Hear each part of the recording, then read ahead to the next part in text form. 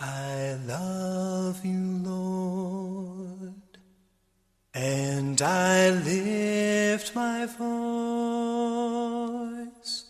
to worship you, oh my soul, rejoice.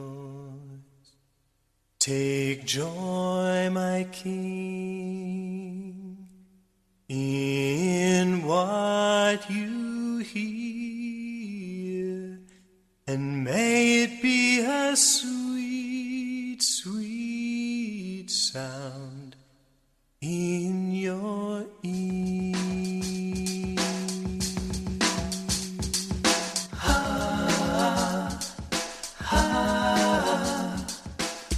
Welcome to Devotionals from Dad.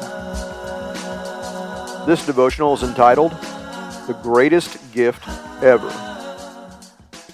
Let's face it, gifts are usually the reason we get so excited about Christmas. The Liberty Mutual Insurance Company has a commercial around Christmas that just cracks me up. It begins by showing a young boy opening a gift.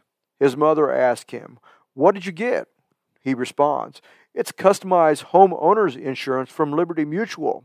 His father replies, "What does it do, buddy?" To which the young boy explains with great enthusiasm, "It customizes our homeowner's insurance so we only pay for what we need." Then the mother turns to the other boy and asks him, "What did you get?" And the boy replies with his head hung low, "I got a bike." Then he kicks the bike and he goes to the other room to sulk.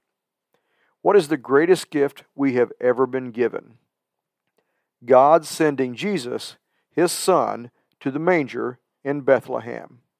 You may think this is a crazy question to ask, but what would you say is the difference between Jesus Christ and Santa Claus? Disregard for the moment the obvious fact that Santa Claus is a fictional character and Jesus is not. Jesus came from heaven to a manger outside Bethlehem, then to a cross in Jerusalem, followed by His ascension back to heaven, and is coming back to earth to establish His everlasting kingdom. Santa Claus comes from the North Pole in a sleigh pulled by flying reindeer. One of them makes an appearance once a year on Christmas Day, while the other has promised to be with us every day of our lives for as long as we live. Both of them have songs written about them, but it may be in the lyrics to those songs that the clearest difference between Jesus Christ and Santa Claus can be found. Here is what we sing about Santa Claus. You better watch out. You better not cry. You better not pout. I'm telling you why. Santa Claus is coming to town. He's making a list. He's checking it twice. He's going to find out who's naughty and nice.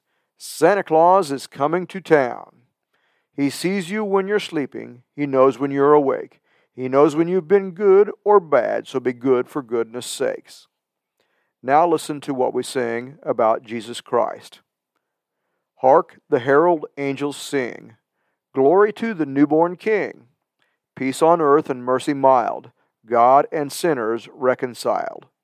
Joyful all you nations rise, join the triumph of the skies. With angelic host proclaim, Christ is born in Bethlehem. Hark the herald angels sing, glory to the newborn King. John 3:16 and 17.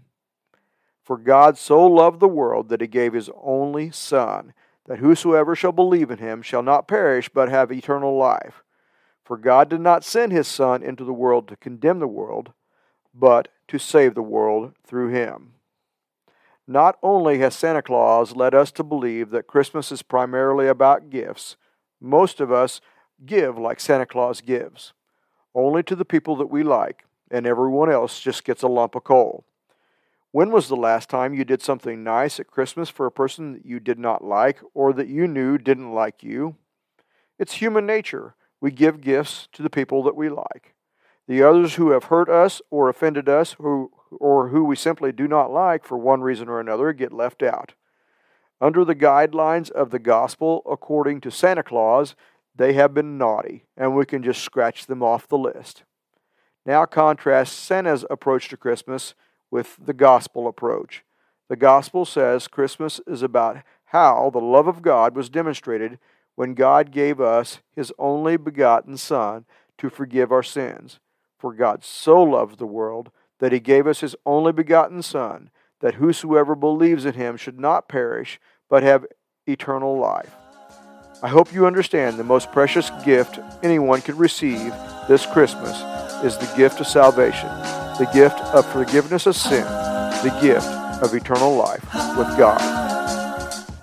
Take joy, my King, in what you hear. May it be a sweet, sweet sound in your ear. It is my sincere hope that something in this devotional touched your heart. I hope that somehow you found some tidbit of wisdom that you can treasure in your heart. More importantly, I hope that you share this with someone that needs to know Jesus Christ as their personal Savior. Love you, Dad.